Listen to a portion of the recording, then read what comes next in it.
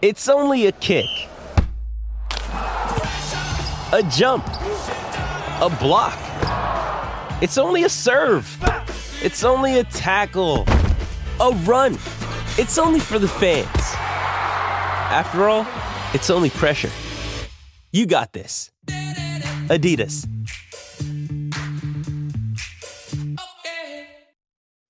Welcome back to Hour 2 of Hail Varsity Radio, the voice of Husker Nation. Insight, opinion, expertise, with the biggest and best names talking Nebraska across the state. Join the show on Twitter at HVarsityRadio. Call in at 402-489-1240 or at 800-825-5865. Here's Chris Schmidt and Elijah Herbal. It's Hour 2. It's Hail Varsity, presented by Currency. For all your equipment financing needs, go Currency. Football on his mind, but more so Bruce Springsteen is in Kansas City to see Bill Dolman. We say hi to the pride of Fairbury, Bill Dolman, at Bill Dolman on Twitter. Billy D, back in a hotel, I see. How we doing? You're muted, my friend. No, he's not muted, unfortunately. I'm not sure. Ooh, his mic. Uh-oh, something's going wrong with Billy D's mic. Bill has a hammer out and is going to go wage war in a moment. It's got to be something down in those settings with audio, Bill, just to help you out here from behind the scenes. See if that helps you out. So we're 20-second timeout for Bill Dolman. He's going to scream at his team. He had the lighting set up so perfectly too. I saw him working on it. He had the cell phone right and the laptop right. And yeah, I mean it was good to go. And we were just going to phone. And do we have you now? I doubt it. Yeah, no. Well, let's give him a phone call. Yeah, we're going to give him a phone call. So, Bill, you just hang tight. But we could keep him on stream while he's on the phone. Yeah, that'd be unique. Him and only him. That'd be good. Let's do it. So we're going to call Bill Dolman here. Numbers for you to get in: 489-1240, 489-1240. Numbers to dial up here on Hail Varsity Radio. Brady Oltman's going to be with us. He's been doing great work running down the different options at some of the positions on offense and defense for Nebraska. We now have him, I believe, or not. Do we have him? Maybe? No? All right, so this is gorgeous. Bill Dolman with us, but he's down in KC to see Bruce Springsteen. I'm anxious to get his take on Nebraska's fourth quarter misery and how that can be different. Let's go to Bill Dolman. Now, Pride of Fairbury, thanks for working this out with us. How you feeling, man? You've seen the boss a few times, and the boss has seen you a few times. Yeah. He always points me out, when I'm in the crowd for I think this will be you and 5. Courtney Cox, right? Yeah. Yeah, I think we're at 5 now or so. So I assume he's in town because when I was driving into Kansas City, I saw a Spirit Airlines flight land at KCI, and I assume that's how he probably travels. Sure, Spirit Airlines, yeah. I'm sure. Good work. Hey, better than Southwest still. We're not going to get sued, but we will, knock on wood. Junior made it down to Arizona today. That's good news. To see Joe Mama, which is good, and Grandma. But yep. So. Okay, Springsteen's 73. I was just playing his last show last night off my phone, off of YouTube, and he was in Austin, rocking and rolling, Born to Run. Is he pretty consistent with closing with Born to Run? What's his encore go-to? That's usually kind of toward that's like in the last set of maybe 5 or 6. Mm-hmm. 10th Avenue is usually in that mix. Rosalita's toward the end. Thunder Road. I think he's closing with I'll See You in My Dreams or something. So, but it's always a great show. And for dude 73, I've seen some clips. It should be another great one. That's awesome. Bill Dolman with us. Bill, let's talk Nebraska football. Coach Rule continuing the interview rounds. And he really talked about the fourth quarter, and I thought this was interesting when he was talking with Sam McEwen. Everyone talks about the onside, we all talk about the international incident, the onside kick. But he's like, dudes, you had the lead in the fourth quarter. And that's, when do you think Nebraska got away from, I don't know that it was a conscious effort to get away from power football in the fourth quarter post-TO, and I'm talking the Solich era, but Nebraska just, people caught up or out-muscled Nebraska at some point the last 20 years, and that's shown up a lot in the fourth quarter. You know, I think that culture was kind of born in the Callahan era because there was such an NFL mentality and approach to practice. And I've been hearing a lot about practice and the number of stations and the number of players and cutting down the numbers of walk-ons. And I get all of that. But, you know, I've talked about it so many times on the show, watching those four stations do their work, you know, practice after practice after practice, so that everybody was getting a relatively equal number of reps from, you know, maybe if you are a walk-on or fourth or fifth teamer, maybe you were getting 60 to 70, whereas starters were getting 70 to 80 to 100, okay?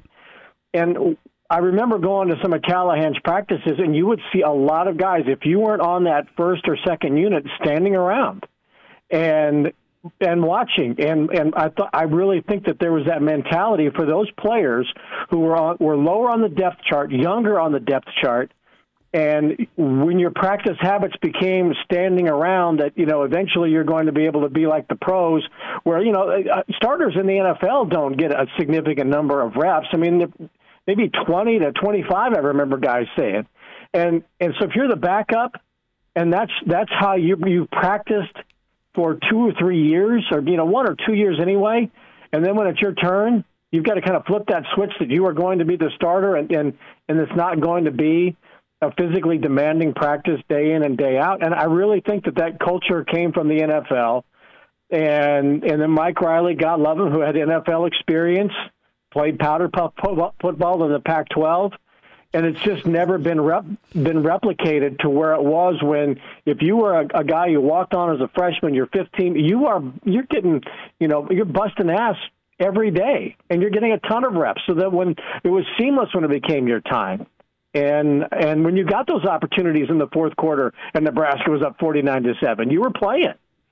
And I really think that it was when that shift to the pro mentality came in that got lost. Well, but there was some years under Bo Pelini where that mentality was still around. Because I can think very specifically of some games, and this might not define the whole tenure, but that inaugural home Big Ten game against Ohio State, where Ohio State jumps out on you, you really rode Rex Burkhead in the third and fourth quarter there to get back into that game and eventually close it out. And twice against Michigan, you rode that ground attack in the second half. At home against Miami, you rode that ground attack in the second half. That was at least existent against Bo Pelini, but then it went right back away under Mike Riley. And I don't think the Bo Pelini era ever quite reached the Tom Osborne era of fourth quarter physicality. I totally see that point to you. And I think to a certain extent, people kind of forget the Pelini era, you know, because there was such a definition of the line definition between this Osborne and Solich era. Let's be fair to Frank. You know, to when the declaration was made, we will not gravitate toward mediocrity. Instead, we will sprint toward it. And, you know, that we needed to have a certain type of player, you know, that was just, it was, you know, Nebraska was producing as many NFL players in the 40-year Devaney Osborne era. And again, Solich, that we're producing as many or more NFL players as everybody else, and all of a sudden we're going to change. But I do think that, to a certain extent, that the Pelini era, because it was so volatile, and there were times where people would you know, kind of hide their eyes as to what was being said about Bo, that people kind of forget a little bit about that. There was great success with Pelini that was overshadowed by the off the field and the tantrums or whatever the case might have been. But I really think that the last 20 years have been defined by Callahan, Riley, and, you know, and for whatever ineptitude Scott brought to the table, that people didn't expect that you kind of forget that Bo was in there. Bo's teams had a toughness, they had a mentality, they had a physicality to them, but it just kind of gets lost in the other stuff. Well, I think that kind of shows that maybe this turnaround for Matt Rhule, at least in mentality, might not take as long as some national media folks seem to think, because Bo had that mentality of the team turned around within an offseason, where Callahan's teams, as we've kind of gone over, didn't have that third quarter, fourth quarter physical grinded out mentality. And then Pelini's teams were able to get that within 1 year of him being on campus, and you saw the results come with that. So I think that might be all the evidence you need that maybe Nebraska isn't quite as far away as some people seem to think now that Matt Rhule has taken the reins. And I don't think that's all on Matt Rhule to flip the switch. And, in Rhule's conversation this week, I think it was in the World Herald, I think toward the end of it, there was the line that said, might take a while to get there. But I got to believe that there is a mentality within the players who are in the system right now who are tired of having the label of whatever, being a part, not winning. There's talented players in there. This is not a Temple turnaround. This is not a Baylor turnaround. And, that article about the fourth quarter and being in games and all of those, as you read through it, you're going, oh, God, I remember that, and I remember that. They have been close, right? At some point, that punt is going to go in the right direction. The Illinois punter is not going to run for 48 yards on 3rd and 14. At some point, that team is going to make the play that needs to be made, and maybe it's in the first quarter, maybe it's in the fourth quarter, but I got to believe that the talent is there and the hunger is there, that the players who are ready for a fresh start and hear what Matt Rhule is saying, and the staff that they're ready to turn that corner now. I mean, I'm putting my faith in that and my hope in that maybe, but I really believe that there are players right now that are saying, oh, now's our time and we're going to do it. It's a mentality, and I think he'll help with that mentality. When it comes to confidence, you got to see it happen to really truly have confidence. But I think the preparation combined with the mentality, they're out moving weight in snow this morning on the field of Memorial Stadium. So it's not just all sorts of talk. There's some walk along with this, and we'll see where Nebraska's at.